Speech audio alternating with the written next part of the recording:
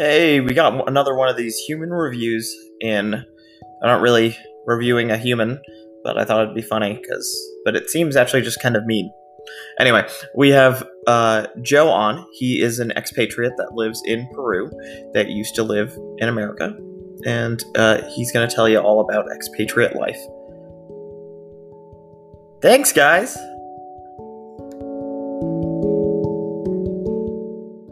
I'm playing with my video a little too much, and I'm going all okay. over the place. Yeah, no, I understand, right? But yeah, no, thanks for having me on the show. Sure. Should I introduce myself? Yeah, you should definitely introduce yourself. Okay, hi there, everyone. My name is Joe, and I am an expat, right? I am an American citizen. I actually have dual nationality, right? I'll certainly get into that a little bit more. Yeah, I'd love to. Yeah, I grew up in the United States, but as of, was it 4 years ago, September of 2016, I've been living in Peru, and I've only come back twice to the United States, right? Right. So, yeah, so I think what we will be talking about today is what's it like to kind of move somewhere and start anew, I guess you can say. A new country, or a different country, a different culture, and the day to day, right? And why somebody would want to do something like that. Right. Now, we were gonna go into that, but what if I don't want to? Well, we can talk about anything that might interest you regarding the whole experience or the viewers. I don't want to. Yeah, you're what? I'm very interested in talking everything, right? Yeah. About anything and everything, because right. I don't think it's an experience that anybody should, what's the word?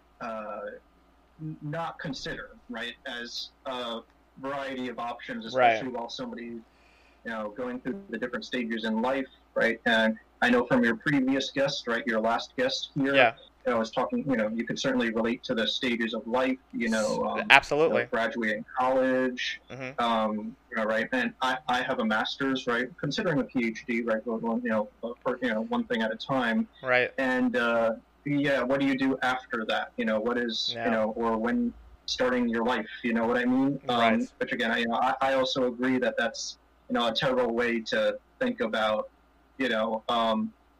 after school and stuff, right? I mean, life is an open book, right? And I think people should really keep a lot of options that people would otherwise not think of on the table, right? There's no guidelines really here, right? I think a lot of these guidelines come from authority figures, right? Not for a bad reason necessarily, but certainly authority figures that think that life has to go in a certain sequence, and it doesn't. Right. That's actually really good. That's a really good point. Yeah.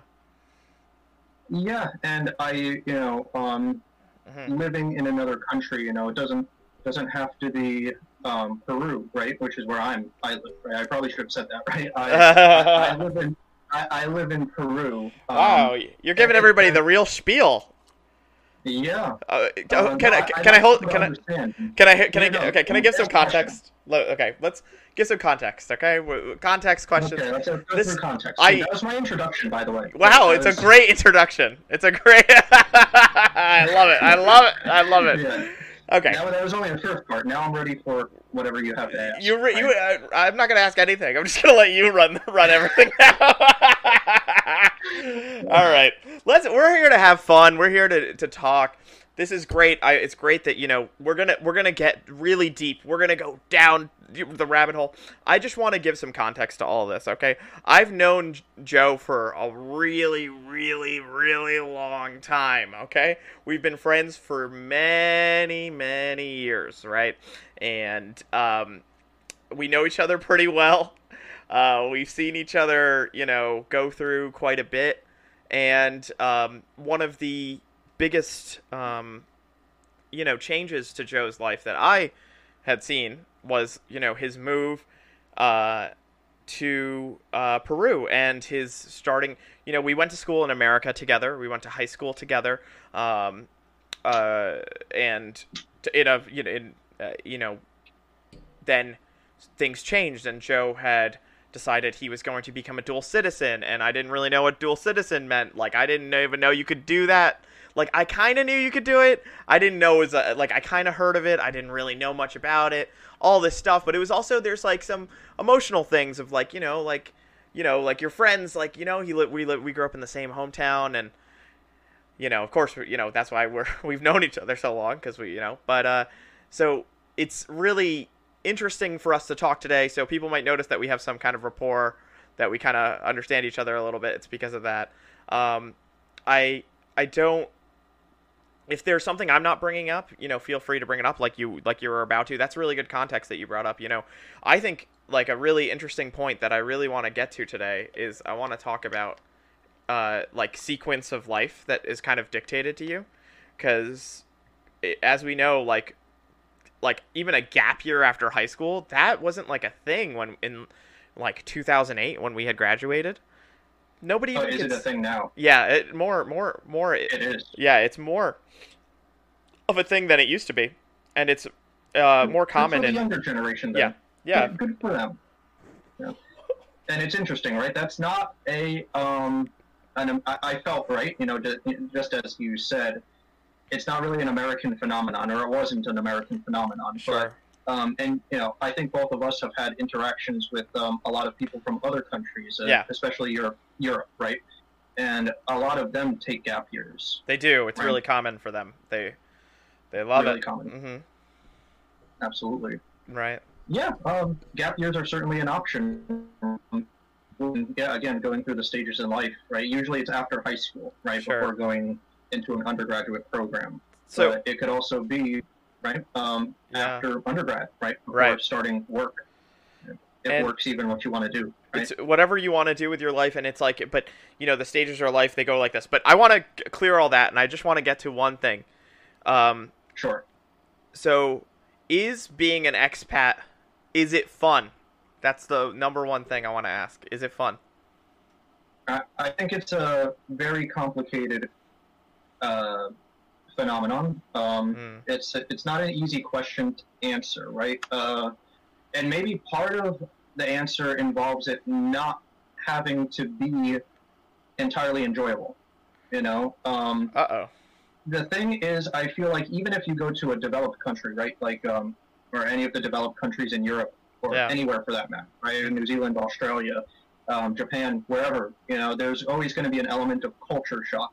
And I think a lot of people that, whether they become an expat or not, or whether they do a study abroad, or whether they go anywhere for an extended period of time, I think there's an element where they don't want to, just get a bland experience, right? Or just they want to see what the culture has to offer. Yeah, they want something like, whoa! Memorable. They were like, woo!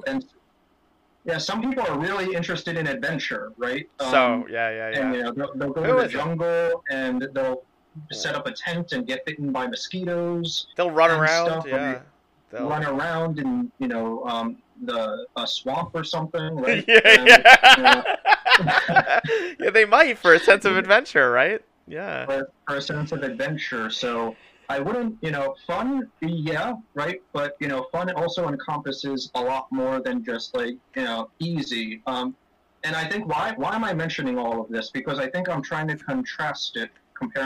compare it, right? Mm-hmm. With the work trust, right? I don't know the difference between those two words. I'll be honest with you. When they used compare and contrast, that's authority figures also like, telling us that. They're telling us. They're like, that's the SATs being like, compare and contrast these two things, and you're like, I think I thought compare and contrast are the same exact thing, except when you're changing the contrast on like a picture. You're like, ooh, right?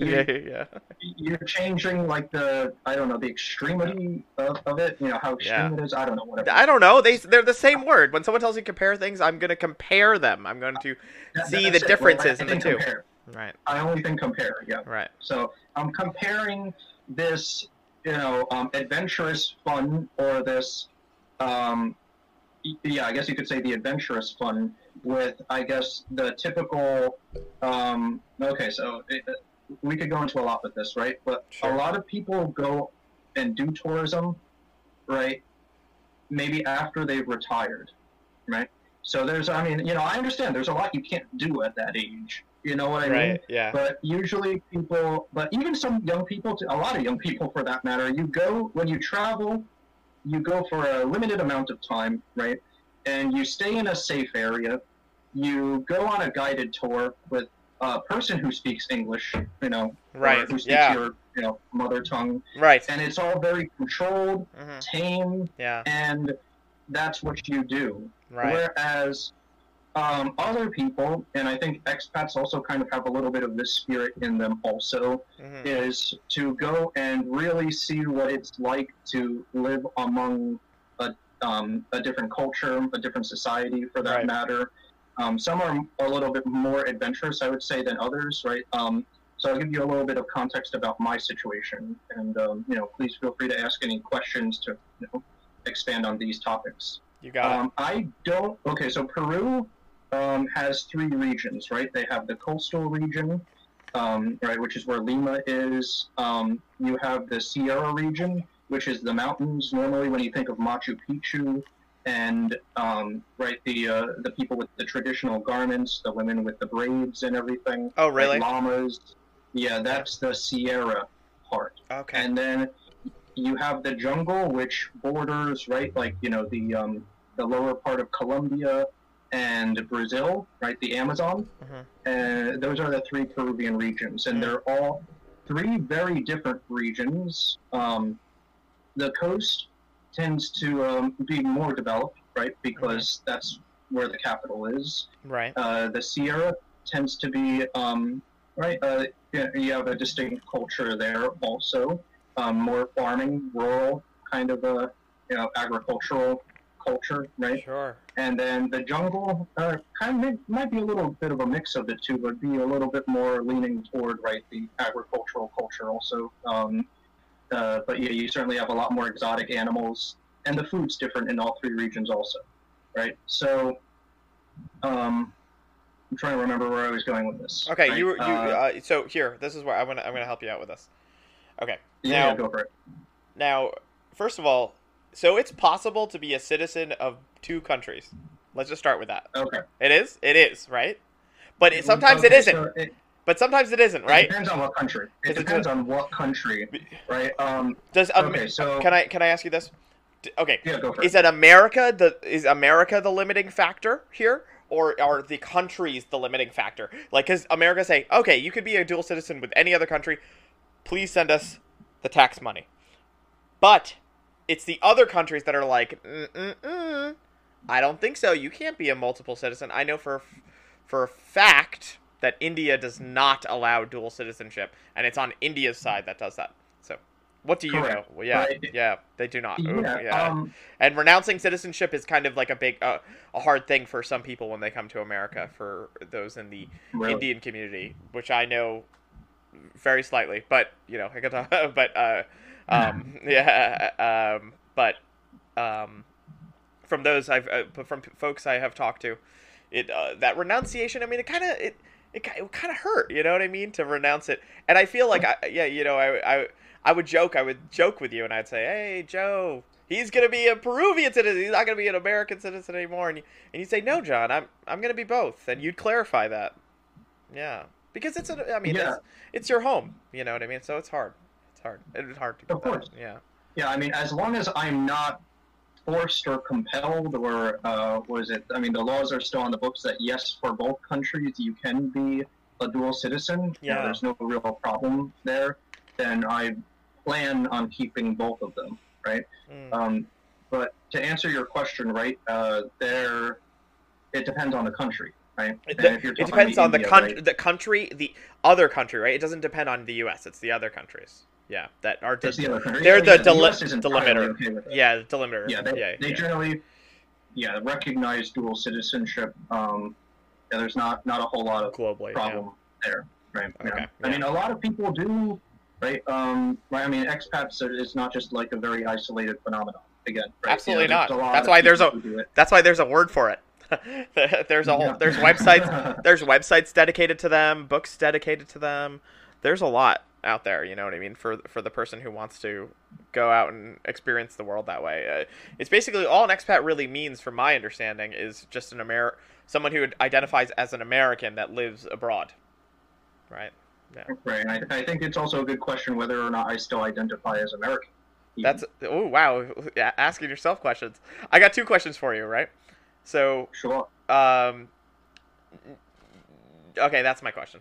You got me. You got me. I was gonna say something stupid. I was like, oh, well, let's try a joke. Hey, are you a Patriots fan? Or that? And now you're not. See, that was a dumb joke, so I'm not gonna make that joke. Yeah. Actually, I don't like I don't like either kind of football, right? And that also produced a lot of culture shock in me because I'm not an American football fan, nor am I a football fan, a soccer fan. Same experience, and, either country. Don't worry, both of us had the same experience. You go there, you come back home. Everybody wants to watch football on Thanksgiving. You go there, and everybody's like, there's the World Cup. Everybody's got to watch, and you're like, oh, can I read a book while you guys watch? Yeah, no, I'm just in general not a sports person and stuff, right? Yeah. So a watcher. Yeah, sports watcher. Do you identify as an American now?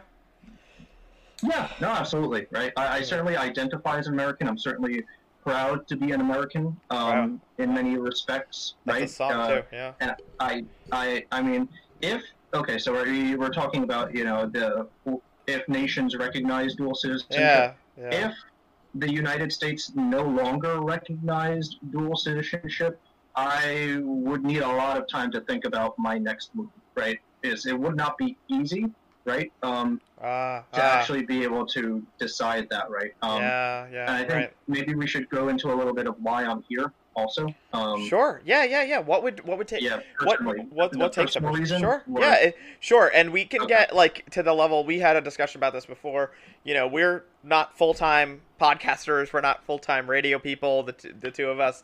We're not full-time public figures. So this is our 2 hours of fame, right? But we got to go back to our normal life. So as much detail as you feel is comfortable being out there in the world, right? And so, and say, how I am with that, which is basically no personal info in the world. Right. Period. Nobody can know anything outside of what I do in these 2 hours. Outside of anything, right?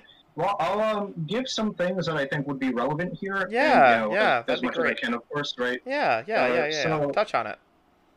Yeah, so, I mean, Peru was not just a random thing, right? Some people, and, I certainly encourage all people who are interested in living and working outside of the United States to do so wherever they feel most comfortable or wherever they would like to. Right. But for me, Peru was not just a random country, right? I don't know if you didn't tell by just looking at me and stuff, right? I am also Peruvian, right? I was born in Peru, right? Yeah, and I was adopted by an American family, right? A very wonderful American family. Beautiful family. And I was raised in North Jersey in the city of Clifton, but unfortunately, over the last many years, right? I was 13. I lost my mom, right, to lung cancer, and when I was 21, I lost my dad to it was like a heart attack, but it was there were a lot of other things, right? So. I lost my parents, right? And at that time, right, at the time I first came back to Peru to kind of like search for my roots, my biological family. Of course. Right. I had just finished college the year before, right? Right. And that was kind of like my gap year, right?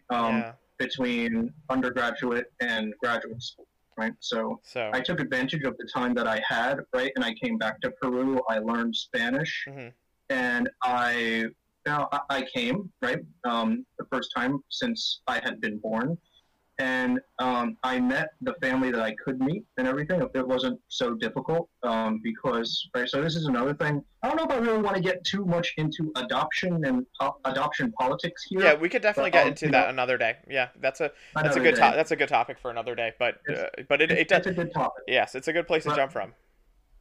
Yeah, but what I can say is the following, right? Mm-hmm. For me, it wasn't so difficult to do this, right? Some people think it's impossible. Some people think it's really an involved investigation. For me, I always had that information, right? I always had my mother's name, even the little town in the middle of nowhere, right, on legal documents, on record and stuff. Right. And it was just a matter of coming here, and going, and that's it, right? Mm-hmm. Some people, a lot of people don't have that, and it gets a lot more complicated It does. and stuff. It does. So, yeah. And yeah, I came here. I met people, and I didn't meet my sister, who I actually have the closest relationship to in that first trip. But but I did get her phone number, and then we got into contact. I guess like a month or two after I had come back that first time. She got a laptop, right, and we've been in contact ever since, right, since summer of 2013. Right. And just about every vacation from graduate school, and also whenever I was doing something, just about every summer vacation I've come back, and then finally since 2016 I've been living here and stuff, right? So there's a sense in which me as an expat, there's a little bit more to personal reasons, right, I guess you could say. And again, I certainly encourage anybody who's interested in going and exploring the world to do so, right? But me for Peru, it's a little bit more personal, right? It's a more personal type of experience, right? Catching up on lost time with biological family. And again, we can get adoption politics some other day. But yeah, we have to talk. We have to talk about it, I think, at some point. But at some point, maybe. It's something we have to find out if it's too controversial or not to talk about. But it's. I don't care. I don't know if I'm concerned if it's too controversial or not. I think it's. I don't know if you're probably not concerned. I'm concerned, Joe. It's my show. My show. Okay, it's not yours. Well, the only thing I will say is I think it's an experience that a lot of adopted children should do, and a lot of adopted people should do, and I don't think anything necessarily means or entails that both sets of family can't get along. I think a person can get into a situation where they can have a good relationship with both, their adoptive family and their biological family, and you can get it to get along, and you can make it work for yourself. Yes. And the thing is about you being happy. But again, we're still. It still sounds a little controversial, Joe. It still sounds like somebody's gonna get angry. Remember, we're not full timers here. We're just having fun, and we're just having fun broadcasting ourselves all over the internet. So that's Sorry, were you gonna say something else? I'm sorry. I was gonna. Am I gonna say anything else? No, but we can certainly get back to the topic of expatriatism. So it's good that you laid out why you came to what brought you there, and for you the personal reasons as to becoming an expat, because kind of in a way you're not a pure expat, right? In a way, right? You're kind of returning. Define pure expat. In that you're leaving because typically it's like you're leaving your home country, but you're kind of returning in a way, right? You're kind of returning in one way. In one way, you're the place you're born, right? You're not. Usually you call your hometown. You call your hometown. You don't usually call your hometown the hospital you're born in, especially in New Jersey, because there's so many towns so close to each other that you're usually not born in the town that you were raised in, right? You're usually born in a town that's maybe like 5 miles up the road or something, and so it's not like your birthplace technically, right? But you're returning to your birthplace, so it's a little different in that way, right? And but you're still technically an expatriate, right? But it's just interesting to think that you have you're kind of doing it for a reason that might be different than somebody who says, okay, I want a different experience. I want to go to Europe, and I want to live in Europe. I want to go in England, and I want to have an English life where I watch the BBC Right. every day. You have nothing to do with the country that you're going to. Maybe, right. Maybe there's some kind of emotional connection, but you have a very personal connection to this place, right? 'Cause Well, you have genetic what ties I would like to say about that, as well. yeah, but what I would like to say about that is, I don't know if that necessarily makes things easier or more difficult. And I think I would say more difficult. I would think. Yeah. Yeah. Right? Yeah, I think we both know there's that. an element, yeah, there's an element when you go to a place that you don't have any, real personal connection to, or you don't know anybody for that matter. This could also get into a lot of politics of things, right? And I don't know if I really want to go into that also, but there's a sense in which you can get away with being an American, right? And you can you can kind of start entirely anew. But when you know people, right, and you have to reconnect, and also reconnect with people who you could have grown up with, had you not grown up in the country that you were born in. Right. And also trying to navigate, what they're perceiving and what you're perceiving also as really close familial ties that, with all the expectations that go along with it, and also navigating the whole culture. There's a sense in which, like you said, it can be a little more difficult than somebody that's just going to another country and, knows absolutely nothing of the culture, knows absolutely no one, right? You get away with being a beginner. Right. Even if they read a couple books about it Yeah. and stuff like that, it's a little different than having adoption papers that say, this is where your family's from, this is where this is from, these are the people that you're connected to, you have family here. It's different. Absolutely. Right. Yeah. But it's interesting, though. It's still, you still have a lot of parallels with people who do that with their lives. I'm sorry, were you going to say something about that? No, I mean, compare and contrast, right? So that's how I would contrast, right, the experience of, an expat going to, I guess that's the right word, right? Yeah. To a new place that they have no connection to. Right. But to compare it, right, to make it, or not to compare it, but to make it, the similar things, right, in our Venn diagram in the middle, right? Yeah, sure. It's, I'm still I didn't grow up here, right? I didn't know the culture, the society, right? It was still very, very different, how people treat each other, what are things you can or can't do. And there's an element I did not know any of that either. So it was getting accustomed to that too. There's a sense in which, I was also kind of going into this blindfold. And then you learn a lot of things as you go along, for sure. Is there anything that you learned that you would want, that you're about to say right now, or is it like, oh, maybe this is a little much and we should, what'd you learn? What'd you learn, Joe? Well, I learned Spanish. Oh my gosh, you did!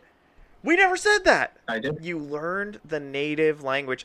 And correct me if I'm wrong, is it the official language of the country?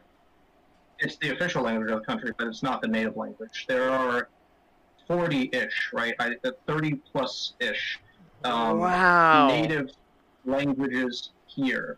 Are you serious? The biggest ones being Quechua and Aymara, right?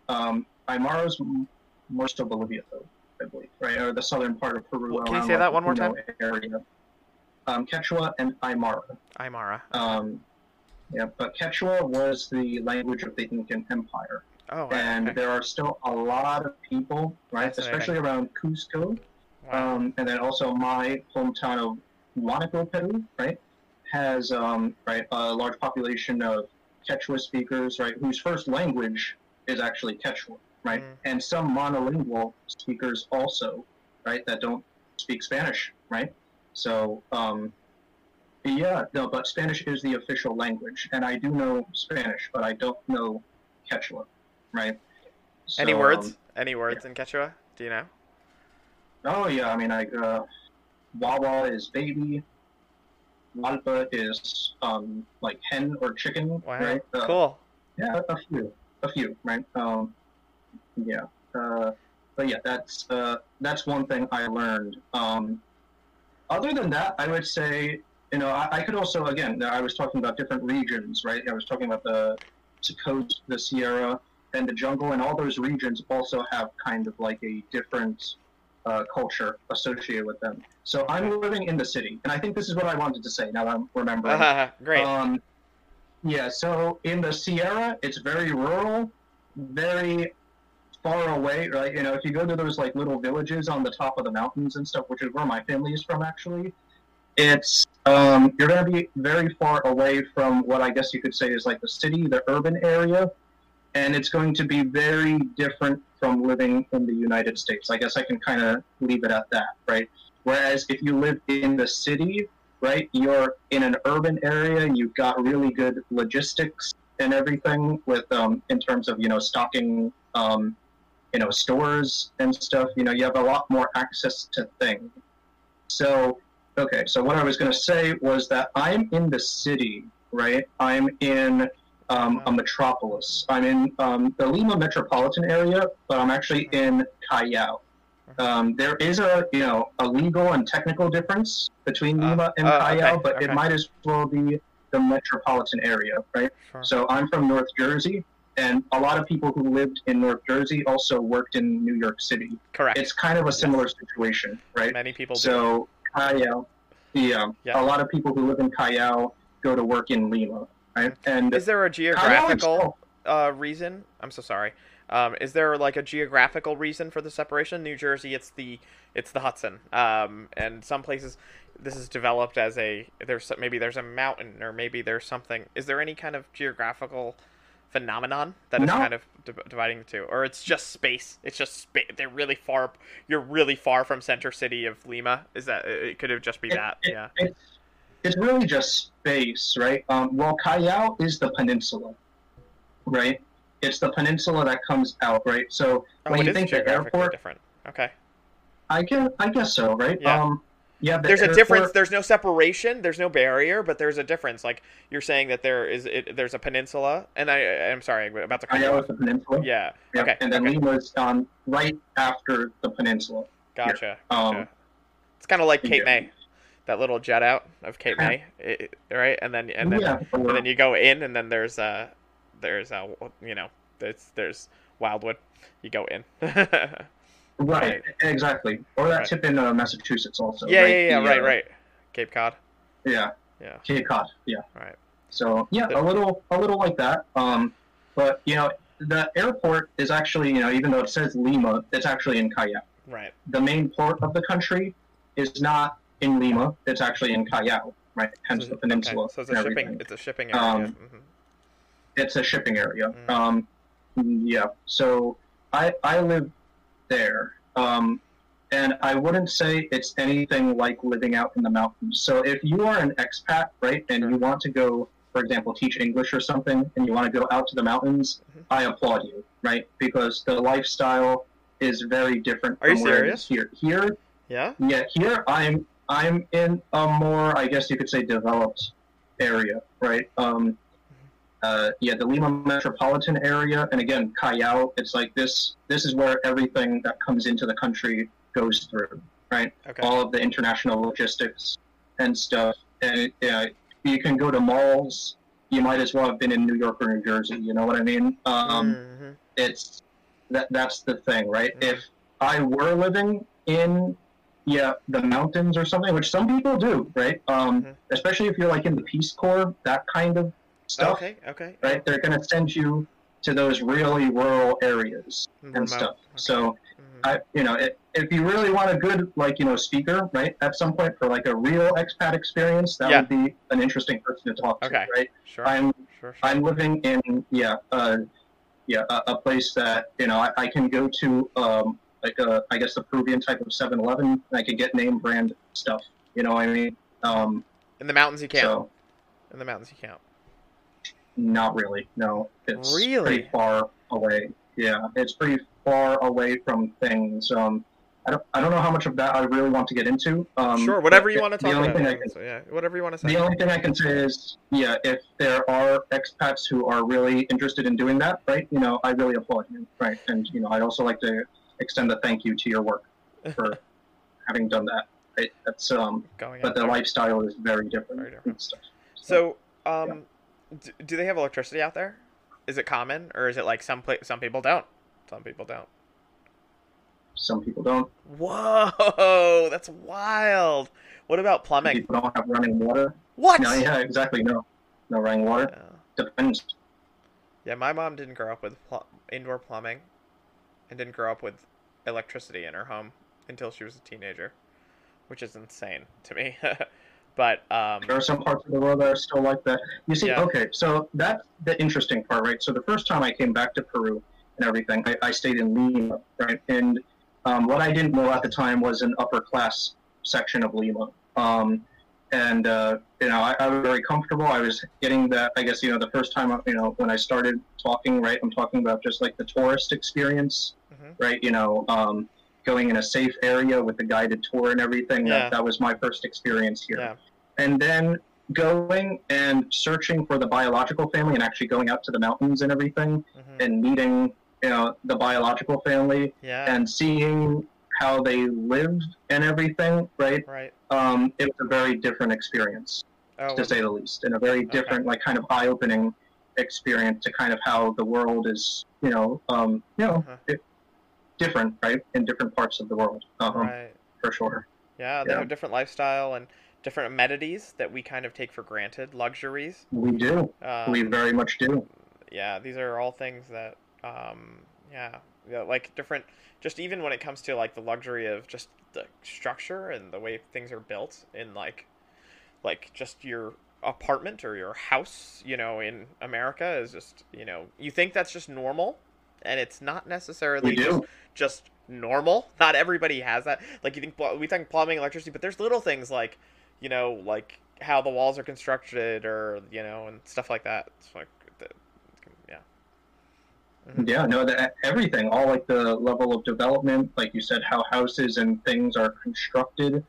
That's entirely the case, right, with the large majority of the world. Some people don't even have roofs over their heads, right? It's just like tarps or little plastic boards that are tarps, plastic boards.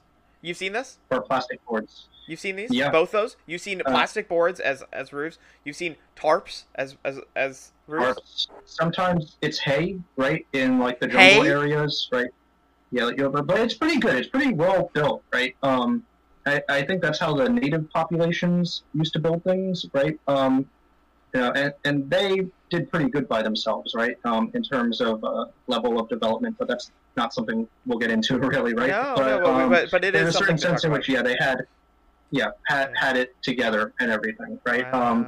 But besides that, in the Sierra, you have adobe houses, right? Which are essentially clay houses, right? They make it out of the land, and they turn it into like a type of clay, right? And then you build a house out of that. But a lot of DIY building for sure. As opposed to, of course, the United States, you have housing. You've got laws, right? Architects and builders, they all have to comply with a lot of laws. I'm sure they have those too, but I don't know. It's kind of hard to regulate things, right. I think, for many reasons. But how much people comply with whatever laws there are, it's certainly not to the extent that it is in the United States, for example, right? For in a developed country. So, I wanted to just not leave out the fact that you went. I remember when you left here, right? That one of the first. No, this is the second time you left to go to Peru, because you had gone to Peru several times, like every year since like 2013, correct? And then the second time you went, like maybe in 2014, you went and you did a 6-month-long stint where you just dove in headfirst and took a language program, and you got to fluency, an immersion program. That's not to say that you didn't have anything kind of knowledge of Spanish before you went, but because you did take 4 years of it in high school at least, and then some maybe in middle school as well, right? But like 2 years middle school, a little bit in elementary school. How many years in high school? It never stopped. How many years in high school? 2. Only two. I only took two. I only took 2 levels. Yeah. And Wow. I didn't. Wow. Same thing in college, and I didn't do well. Right. You really have to have some reason to want to learn languages. Yeah, and stuff, right? it's an undertaking, a true undertaking. It's not like something Yeah. like, I'll just Yeah, I also casually had learn it. time. It's not. It's even guitar is probably less immersive. You know what I mean? Like, I'll learn a couple chords. Sure.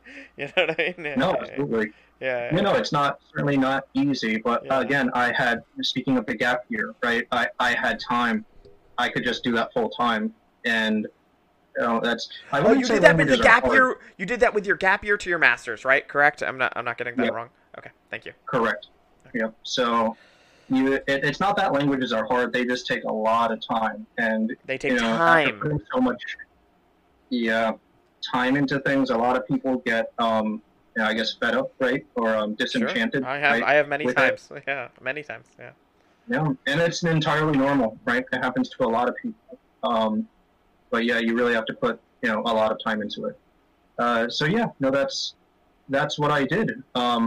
No, I'm sorry, you were going to ask another question. No, it's fine. I forgot to. I'm not too smart. Neither am I. It's we're just simple guys. But yeah, no, it's nice to be on here. Like, it's nice that, like, to talk to you about this stuff, and where was I even going? Point being, so you learned that you went through and you got the language done, right? Could you imagine if you didn't, though? That would be so difficult. Right. What would have happened? What would have happened if you just went in head first? You're like, I'm not gonna learn it. I'm just gonna go about it. What do you think would have happened? Well, and I'm going to try and be as diplomatic with this next commentary. Is that there's always Let's go with that. Let's go with that. You always want to be careful in any new country that you can. Let's talk about Peru specifically. Let's talk about your country, okay? Let's not talk about worldwide. No. Watch out. No, I am. Be a good Joe. Don't ruin this for me. So you go to a country that you don't know, that you go somewhere you don't know the language and everything. There's a lot of things that can happen with the local population in terms of you not knowing. There's always going to be a little bit of power that they're going to have over you. It's good to be independent, or also rather than dependent on those who speak the language. Gotcha. Rather than dependent on those who speak the language, right? It's certainly a recommendation I would give to anybody. Yeah. So how well would an English speaker do in Peru? I'm sorry, you said something. How well would an English speaker do in Peru? Like, just like if I went and just started walking around, and let's pretend I didn't know any like similar language as like Italian. Like, I just was like nothing. I was just like, hey, what's up? I have a feeling I'm gonna be spending a lot more money for stuff, but yeah. You hit the nail on the head. You probably would, and that's just, I guess, kind of how the power structures are. If you're coming from a developed country and going to a country that's still developing, right? Yeah. So I would just really recommend you learn the language and stuff. Although my experience as an adoptee and having family here, I guess that's a sense in which it was a little easier because you had family that was looking out for you and everything, right? Having genuine concern at some points it was like a lot and everything. I guess you could interpret it as a little much because they're just so worried about you and getting taken advantage of and stuff, right? But there's in some senses, I guess you could say that my expatriate experience in that regard was a little bit easier, right, than just like the random expat, right, in a random country. So yeah. Wonderful. So we did an hour of this, which was wow. Thank you for doing an hour of this with me, talking about this expat subject. Is there anything we didn't get to cover that you wanted to talk about today? I think there's quite a lot for you. I mean, we can keep going with this topic. Hey, are there any last questions No, no, Yeah. no. There's something you wanted to say. Go ahead, say it. Except if it gets, Um, gets me in trouble. Don't say it then. Don't say it. well, the only thing I can say is, again, right, with the, the stages in life and everything, right? Yeah. A lot of countries, especially developing countries, are always going to need English as a second language, right? And whether you're an adoptee or somebody who wants like a career change or just wants to go out and live an adventurous lifestyle, that's options always going to be on the Yeah, it table. is, right? It's like a really good option is to be able to teach English. That's what a lot of folks do to I remember folks who were considering the JET program to go to Japan and teach English there. And there's a lot of incentives a lot of countries have whose governments kind of put money into that sort of thing, like build in incentives to teach English in their country. And Absolutely. yeah, And yeah. it would be one way or another, it's going to be a good experience, right? So don't think it's off the board, right? Off the table. Is there a government push to learn English across the country, like as in like is there money funneled into that whole process? Because I think in other countries there may be, in certain parts of Asia. I think I could be speaking towards to not understanding, so forgive me if I'm completely wrong, people. Right. But I think that I, there is. I can, yeah, I can give you the answer that I know, right? Sure. What do In we know? terms of, in terms of funneling money, right? I mean, it all depends on what you mean by funneling money, right? Is there a serious initiative? Well, I'll put it to you this way. Everybody who studies an undergraduate degree has to take a number of courses of English. I think, Oh, at least really? beginner, yeah, Undergraduate? You're talking about complete college? At the college level, they have to take? at the That's college level. wow. Yep. It has to be done. You can either take it, if your school happens to have a language department, you can take it with them. If they don't, you have to go to an external institute that specializes in English, which is what I was working for. Right? Yeah. And I didn't really talk about my job, did I? But we can Yeah, we can. um, Yeah. talk about that, some other time. But Sure. just to answer the question, right? You yeah, so you have to take at least basic level, I believe. But for some masters and doctorate, right, degrees, you actually have to have intermediate completed, right, by whatever standard they're judging it as, right. Sometimes it could be like an international exam, in which case you really have to know the language, or it could be just complete the courses, right? Not necessarily meaning you have to have the level, but just complete the courses. And that's part of the reason why I'm learning German now. I'm actually learning German, for that very reason. And then there's also, what do you call it? So there's that requirement now, and I believe that is a governmental requirement that they have on all the universities. And now, in terms of funneling money into that, that's a good question. Because I think it's just a requirement, right? You just have to do it. If you're studying, you assume that you're, working on your own to support yourself while you're studying. You have to do that, right? So you would have to pay for it. Do they teach uh is it common is it English taught as a second language as a in middle schools and elementary Good and high question. school? Very good question. Yes, I'm pretty sure it's also a core requirement in the elementary schools and Okay. high schools and state schools. But here's the thing, okay? And here's like the difficulty with that Okay, here's is the that rub. right?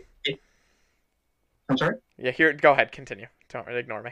Yeah. Yes, okay.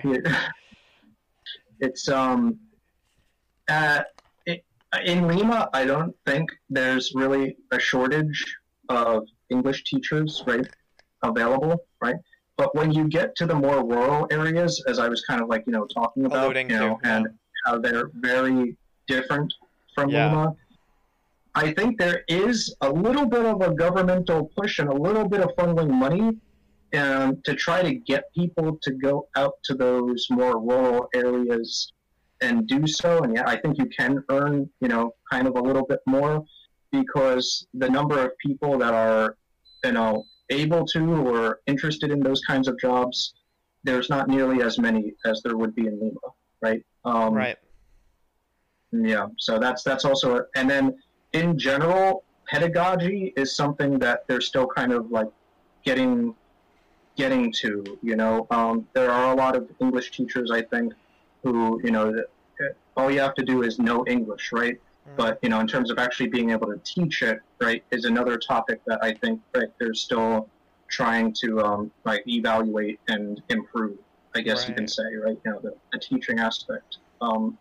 But yeah, no, that's what I know. Would you ever teach in a teach in an elementary school, or teach in a high school, or teach at the undergraduate level, or because you teach kind of business, right? Student. Okay. Okay, explain it to me. Right. Go ahead. Yeah. Yeah. So I've actually taught all those levels that you just mentioned. Oh, wow. What was I doing? I was working for a company, a private company, that offered classes to basically anybody who wanted classes in-house, right? That you would actually go to the location. Now the location, was it designed more for big business, right? Executives in a conference room? Yes, but it could really be anybody for any level and stuff. So if a private school hired us, for example, we would also do our children's program, our adolescent program, or our young adult program there also. So it didn't really, we were designed, right, for the business stuff, but we could really go anywhere and teach any program. We were an extension of, right, I guess, because we also have buildings, right, schools that just have teachers that just go to one building and stuff, whereas we traveled all over the city, and gave classes wherever they wanted us to give classes, essentially. So, but like how could you, if you're traveling all the time, how could you consistently teach like an elementary school class? Are you just doing one-offs? I'm sorry, I'm not too sure if I understand the question. You're saying you taught every single level, but you're like, are you traveling across the country to teach elementary school one day, and then you don't show, then they get some other teacher another day? That's what I don't understand. Like, you're not an elementary school teacher. Exactly. I would teach, right, one class, which would be, one particular hour during the day. Really? Right? Every single day, right? Whenever we had classes and stuff. But then that would only be one class, right? Then I would go to another part of the city, right? It was always within the city, so I could always go. Yeah, bounce it around. It's just, it's not like another part of the country. That would be very difficult. Although there were some of those opportunities, but I didn't take them. You didn't take them. Right? No, but like, because I'm sorry. Go ahead. Because I live here with my family, right? Right. I'm not going to be going halfway across the country to teach, right? Yeah. But when it comes to like you had an entire year of one class of an elementary school, like, and you've taught like that class however long it was. Not a whole year. We have our own program with our own semesters, I guess you could say. But you talked like a semester long, like you had a long period. You didn't just go to a school and showed up one day and then, okay, I showed up for 1 hour. I did 1 hour this week here. I'm never going to show up again. I'm going to, like, you finished out a semester with kids, like maybe with 10-year-olds, with this, and then you do maybe 20-year-olds or college students or professionals. We were assigned by the class per a semester, right? It could be basic 1 through 10, right? So I was assigned basic 1, and I would go throughout the duration of that basic 1, for example, right, class. And then when that's finished, they either decide to keep me there, right? It was administrative staff that would decide those things, to either keep me there or send me somewhere else, right? Or maybe we switch the teachers up, right? But yeah, I would stay for our curriculum, right? Our semesters. I would stay for that duration. That could only be at tops 4 weeks. So I don't want to get too deep into this. I want to just make sure that so basically you're able to have a job as an expat with the skill that you developed in America of English itself, right? Because you don't really you don't really use your Spanish, right, when you're teaching. You just speak English. I don't use my Spanish when I'm teaching. Although you can't expect every administrative area in every institute to speak English. Right. I think that would have Right. So been it's good very you. difficult. It's good you Yeah. know it. Yeah. But I I'm sure didn't that know. some people. Yeah. There's some. I bet there's some people who don't know that much Spanish that it's a little harder for. There are some people who worked for the institute I worked for that did not know Spanish. I don't know, Really? but they didn't work in my department. I don't know how they. Yeah, but I how imagine they it's more manage that. difficult, right? Because like you're going into places where, right? But in the classroom Mhm. setting, you don't speak it, right? So it's nice to No. be to be an expat. And are you part of any kind of expat community in Peru? Do you talk? No, No. that's the thing. Okay. So that brings another interesting point. In terms of being here with the family and everything, right? With my biological family, I haven't thought of that. Although I'm starting to kind of warm up to the idea of maybe becoming part of an expat community of a group of friends that I can see on a regular basis that Yeah. are from America, right? I'm sure you just hop on I've gone Facebook and there's a to, group for it. Yeah. I'm sure there is, right? Yeah. But I've hung out with tourists from Tourists. America and stuff. That's one thing. And Yeah. it was a lot of fun, right? But I until now I haven't been a part of an expat community. So I think that that's something me and my biological family, having biological family, certainly, I don't want to say kept me from doing that, but there was but no it's need. kind of satisfied that need. But so it did keep you in a way, Yeah. like because it's like they didn't stop you necessarily, but you didn't find No. out like, oh man, I'm really lonely out here. Like maybe if I was a part of an expat community, I would find that. And I'm because I just assume there Did I is. say I was lonely? No, I don't know. I don't know. You want to talk? Well, Is it lonely being an expat? Is it like we can talk about it at a very high level? Is it lonely a little bit? A little bit? Yeah, I mean, I miss hanging out with you, right, and my friends, of course, right. Yes. There's and I think that that's normal and stuff, in person. But I've since the beginning of this whole coronavirus crisis, right, we've all been kind of in Talking a lot contact. more. It's and probably doing more than we would normally. Yeah. more than we would even Yeah, normally. because you're right? you're getting to hang out with us when we're hanging out. You know what I mean? But Yeah. not that I have that many friends at all. So, but that's for another conversation. But So- but yeah. It's like you're able to talk to us a lot more. But usually, yeah, you miss hanging out, but you're not really that. You don't feel like. I mean, you pick up the phone a lot. That's a really good thing that you do. You call people a lot, and that's a way that you kind of stave off this. Like that's how you're able to get kind of the English out of you. You're able to talk English other than in your classes, because you don't really get to talk English that much at home, right? I'm assuming. Right. Right, and so you're able to call me, you're able to call your friends, you're able to call people, call. You pick up the phone. You're a very good phone picker-upper, and that's good. And I think that's actually an important skill to have. So we covered money, we covered, nationality, we covered making money, you mean your English teaching. Always a good field to jump into, like no matter what, you can do it, right? For the most part, if you're in a non-English speaking country.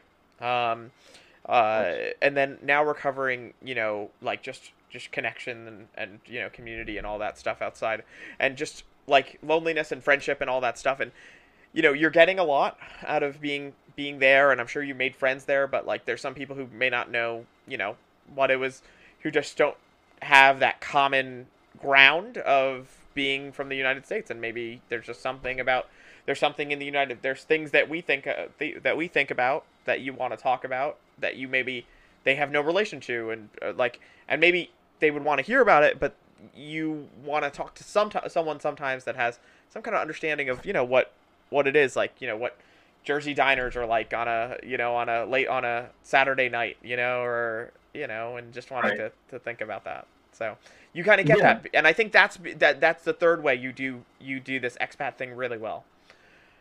Yeah. Yeah, absolutely.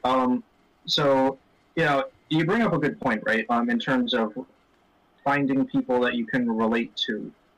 So some of my friends, I've noticed that I've been able to make friends here, right? Well, one of them also grew up, he's a full-on Peruvian and stuff, wasn't adopted, but he grew up in Georgia, right? In Atlanta. Wow, that's so cool. Yeah, and I mean, we get along because, we're both American and stuff, right? Mm-hmm. And then another friend who travels a lot and knows English fluently and stuff. So, and we get along very well also, right? Yeah, there's a certain sense in which, yeah, people who know other countries can certainly relate to you a little bit more. Um, then I have some friends who are just who have never traveled before either, and that's okay, right? But yeah, there's certainly a sense in which, yeah, I think the expat community sounds like it'd be fun. It sounds like something worth looking into, right? Yeah, that's For funny. sure. It's funny how that kind of comes out of like having a discussion where we kind of focus on this sort of thing, and I think that's kind of the use in doing this sort of thing, like just a thing where Yeah, we we just learn focus new on a things all the topic, time. right? Yeah, it's just like we usually when we're talking, we're bouncing off topic to topic, you know what I mean, and we're unfocused. We're just trying to do this or that and update each other, but we don't really. This is really the chance to kind of delve in and kind of reflect on some of those things on one thing.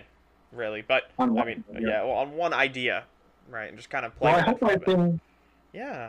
Of course, right, and I hope I've been able to touch upon a lot of points about being an expat. Yeah. I really kind of want to go into the idea of also, life and everything, and the sequence of life.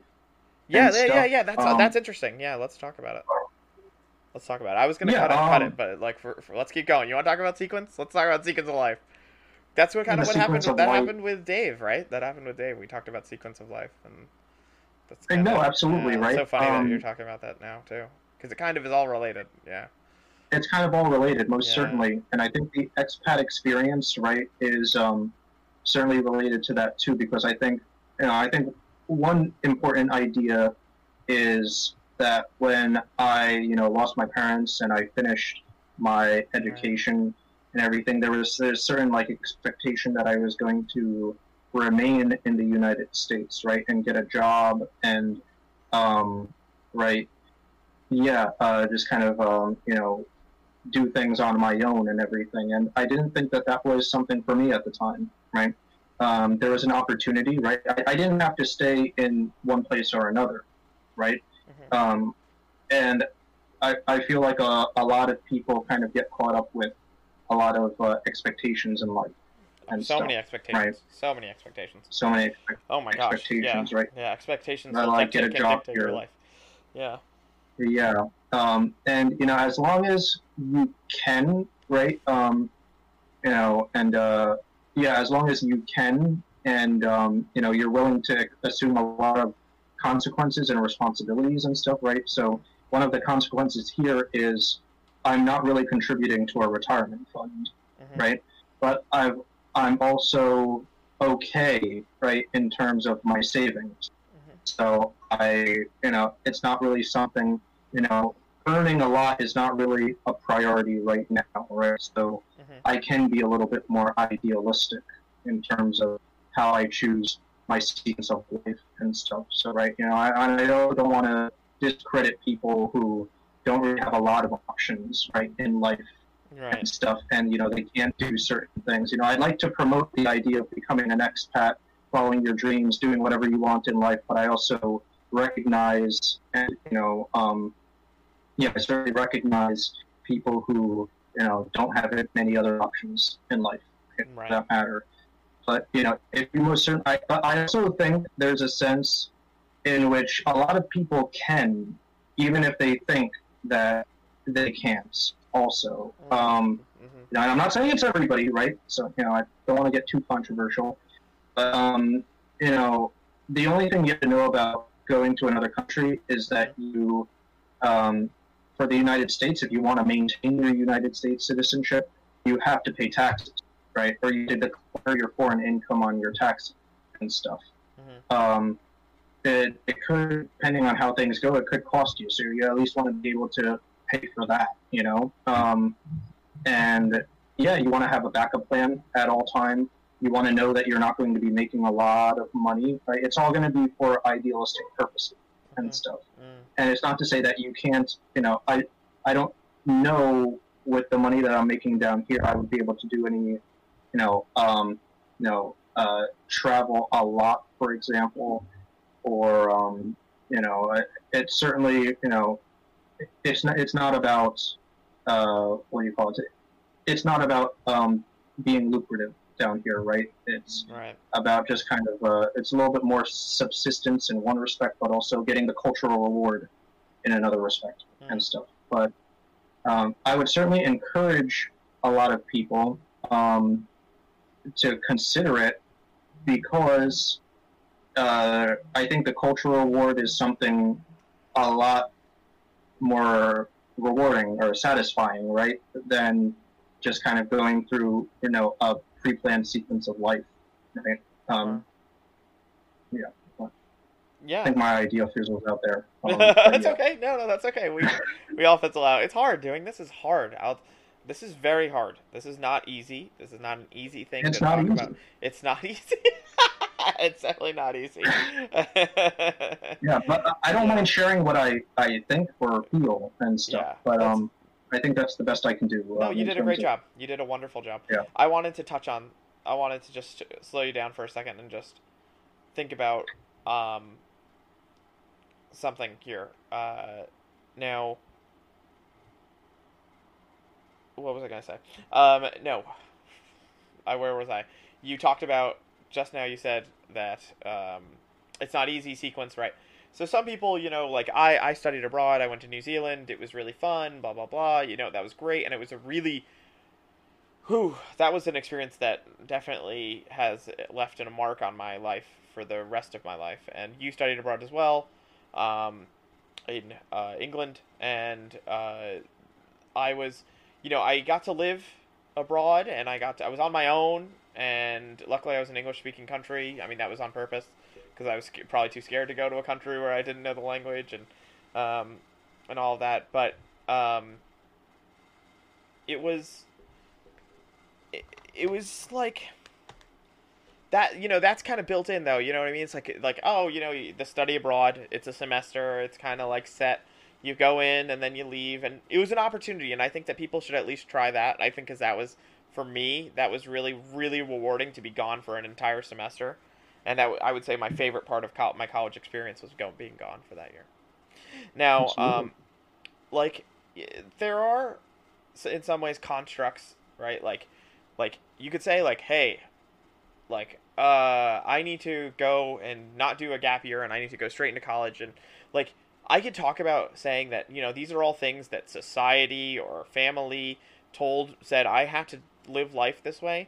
But the truth is that we're all humans with, what is it called? You're the philosopher. Agency. And as people with agency, you can think about things, and you could think about things differently, and you could say, maybe not this way.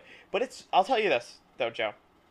To be fair to my younger self, or to be fair to anybody's younger self about trying something different like this, it's not, you were kind of given this idea because you were kind of more it was slammed into you, where you're like, whoa, my life is completely different. I've lost some important loved ones in my life. I've lost my parents. This is really hard. What else can I do? And that kind of gave you this, made you think out of the box as to ways you could live your life.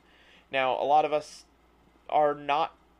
We have the luxury of having our families around, or having our friends around, or anything like that, and so we're probably we don't think, oh, let's go ahead and do this, and because the question is wow, this is kind of a hard question. You don't have to answer this if you don't want to. You could just tell me, John, turn it off, turn that off, take that hat off, and get out of here. Do you think that you would have maybe not done this if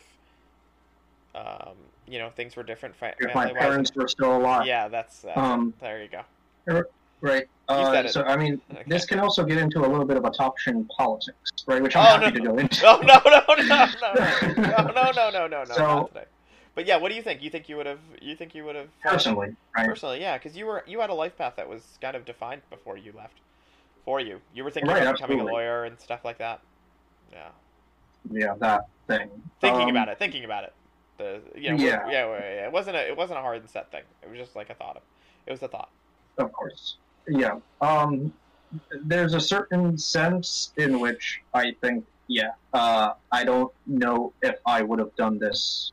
I don't think I would have done this. Right. If my parents were still alive, right? Right. Now, I'd say losing was an only child, right, in the United States, and losing your second parent and everything, and, having family that lives all over the United States, Yeah, right? far away.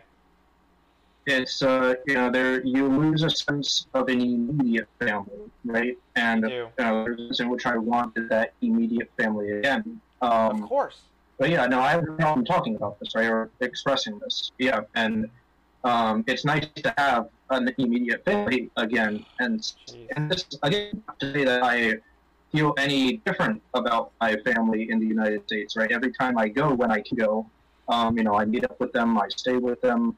And we're still family, right? I still have my name, right? I'm still, I'm Joseph, right? And my last name and stuff. Right. I'm still the same person. Yes. I still have my American nationality. Right. There's no sense in which I'm undoing my adoption. You know what I mean? And I don't mean to, and I never will, right? I don't see this really changing at any point in time. Legally, I'm not even related to any down here, right? So, if I ever have any savings, if I ever have any savings and I die, for example, right, it's not go to anybody down, right? Yeah. It's we're having because some connection issues right now, unfortunately. Yeah. Continue, though. It's just kicked in now. Go ahead. Okay. Yeah. So, but I think there's also a sense in which I don't know how things would have gone, right? If my parents were still alive, right? So there's always that sense in which you wonder if, right, people would get along or if people would get hurt. Right? Again, we're getting into a little bit of adoption politics, right? Oh, no. How the parents would feel. No. We should cut now while we're ahead. It's just interesting to think, like, to think about the idea that, like, some people are confronted with the idea to do this, and some people aren't, and everybody has their own different reason for doing it. But it's always interesting to change where you live.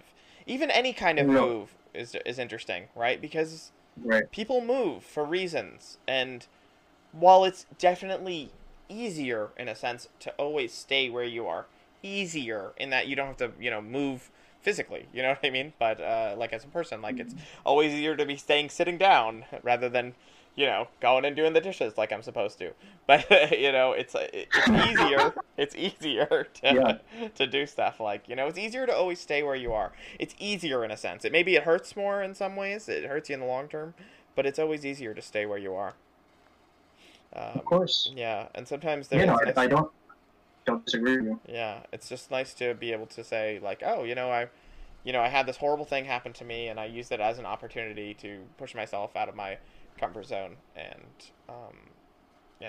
experience life in a different way and I'm happy about it, right? I'm obviously not happy that I don't have an immediate family anymore, right, in the United States, but I'm certainly happy that I have the opportunity and to live with my sister. And I think the only thing I can say, right, what I was going to say regarding adoption politics, the only thing I can say is I'm happy there's no conflict here.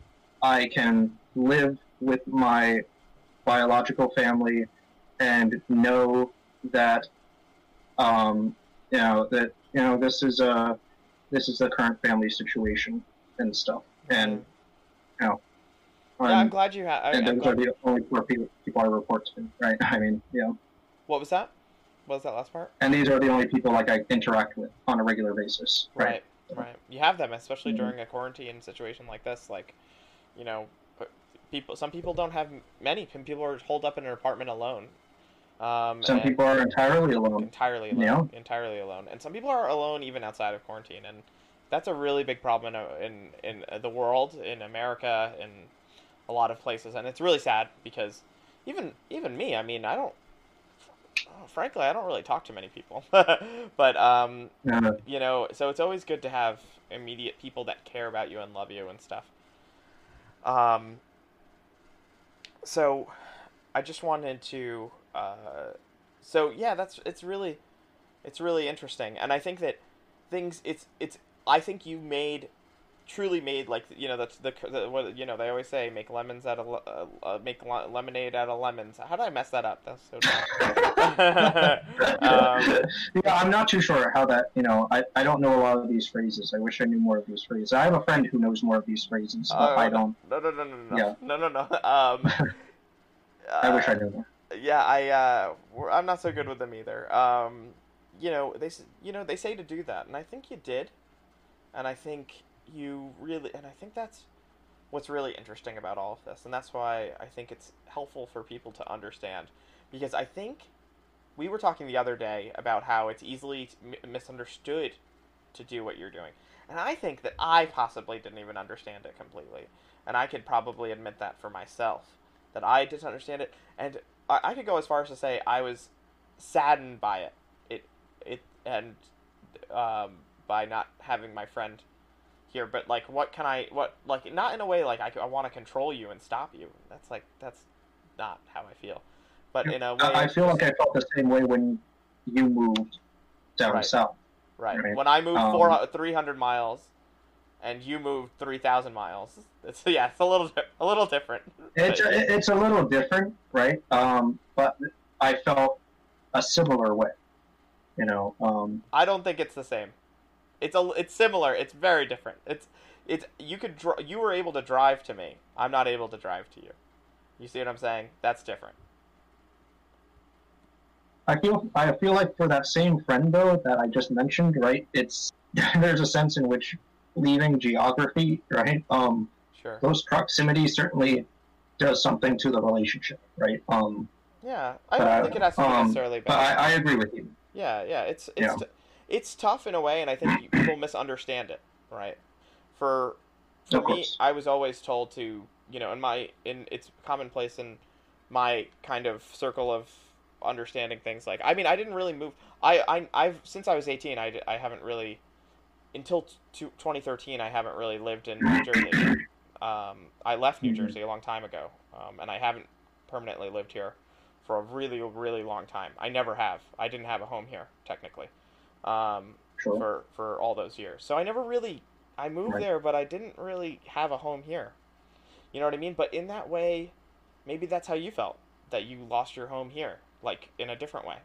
You lost your home here, and you wanted to go home, and that is home. You know, so that's in that way Yeah, you built. there's a sense in which this has become, a second home, maybe even a first home, Right, right? yeah, yeah. Primary home, yeah, like just home. Yeah. Yeah. And like I said before, right, when I was talking about the different regions, it's not that bad to live here, right? Yeah. Yeah, um, yeah, it's fine. And you go outside, you feel kind of safe. You can go. You've got a lot of different places you can get really good food. Hmm. You got a movie theater, a supermarket, everything that you would think that you would have in America and Right. stuff, right? Some people, especially in America, right? They think that you're going to the middle of nowhere, Yeah, that's with true. no Yeah. kinds of amenities, and that's really not how it is. And I would say in a lot of the urban cities in Peru, that's kind of how it is, right? It's going to be like living in a city, you know. It's just the more rural areas that might be Yeah, different. drastically different. So you Yeah, say living in urban Lima is like almost like being in New York City there are some similarities. in the sense that It's what still you different. in access Yeah. to things. Maybe it's like In suburbia. It's access to things. Yeah, yeah, yeah. Like maybe it's more Yeah, like suburbia for sure. in terms of like what you have access to in like New Jersey suburbia or like American suburbia, like what you have access to, all different kinds of food, a movie theater, a mall. For sure. Right, Yep, it's all there. right. It's all there. Yeah, no, it's. Do you feel like um you when you come back, is there any culture shock to being back here when you visit? A little bit. I think it's gotten to that point after having been down here for so long. I feel like, yeah, there's a little bit. Like, now I'm used to all these, like, roads that are built a certain way or that look a certain way. When I'm coming down from, in the plane, right, and I'm looking at the land below, I see this real intricate civil engineering and everything. Yeah. And these, huge highways and stuff. I'm like, why do I not remember this? Or maybe I just forgot that this was even here and everything. And being able to walk around at night and, be okay and stuff like that. Right. Yeah, there's a little bit of, culture shock, but in a good way, I guess, Yeah, right? yeah, When I yeah, come yeah. back. Yeah, it's just Yeah. like, whoa, this is crazy. Do you feel like when you come back, do you feel like a part of you is satisfied, but then another part of you is like, all right, it's time to head back. I need to go home. Or is it like I think in both ways? Yeah. That's I think I would need a little bit of time to kind of like sit on this question a little bit. sure, sure. The thing about America, right, and I don't know if we want to get into this now, it's certainly like, it's developed, it's, tranquil, right, quiet and everything, but there's a sense in which, my family's down here also, and then there's also like an element, right, there's, because there are a lot of, Hispanic people, Peruvians, Mexicans, all types of people that I feel like might kind of like disagree with me, right? Because they live in the United States and their families are in the country, but they also know that the United States is a land of opportunity for like work and everything, right? And I feel like I'm kind of in a privileged position, right? One, I can kind of come in back and forth if I want to. And stuff, and I've made a decision which a lot of people wouldn't make. I feel like because I have an American passport, right? I decided to come down here and live and work, and I feel like there's a lot of people, right, especially within the immigrant community, who probably wouldn't agree with me. Although then again, some might, right? Some might understand, like that family is important also. So it's a very different kind of experience to the immigrant experience. You know what I mean? But yeah, I would say because my family's here, right? I could miss it. But also America is kind of cutthroat with its whole labor system also, right? And unless you really have like a stable thing, right, gig, I guess you could say, right, a job for that matter, in the United States, it can be kind of a gloomy place, I think. Right. Yeah. Very interesting. Yeah, the labor market is. Yes. There are things. Can't discuss them. There are things. I cannot. We're not. I'm. Yeah. Nope. Yeah. Nope. Joe, this has been wonderful. I really appreciate you going ahead and taking your time to talk about this. I hope it felt like you were able to get across at least the big ideas of expatriate life. And what it means to be an expatriate, and you feel that way. Do it and don't think twice, right? Okay. Don't think, just do. Don't think, just do. Okay. I don't know. Okay. Thanks.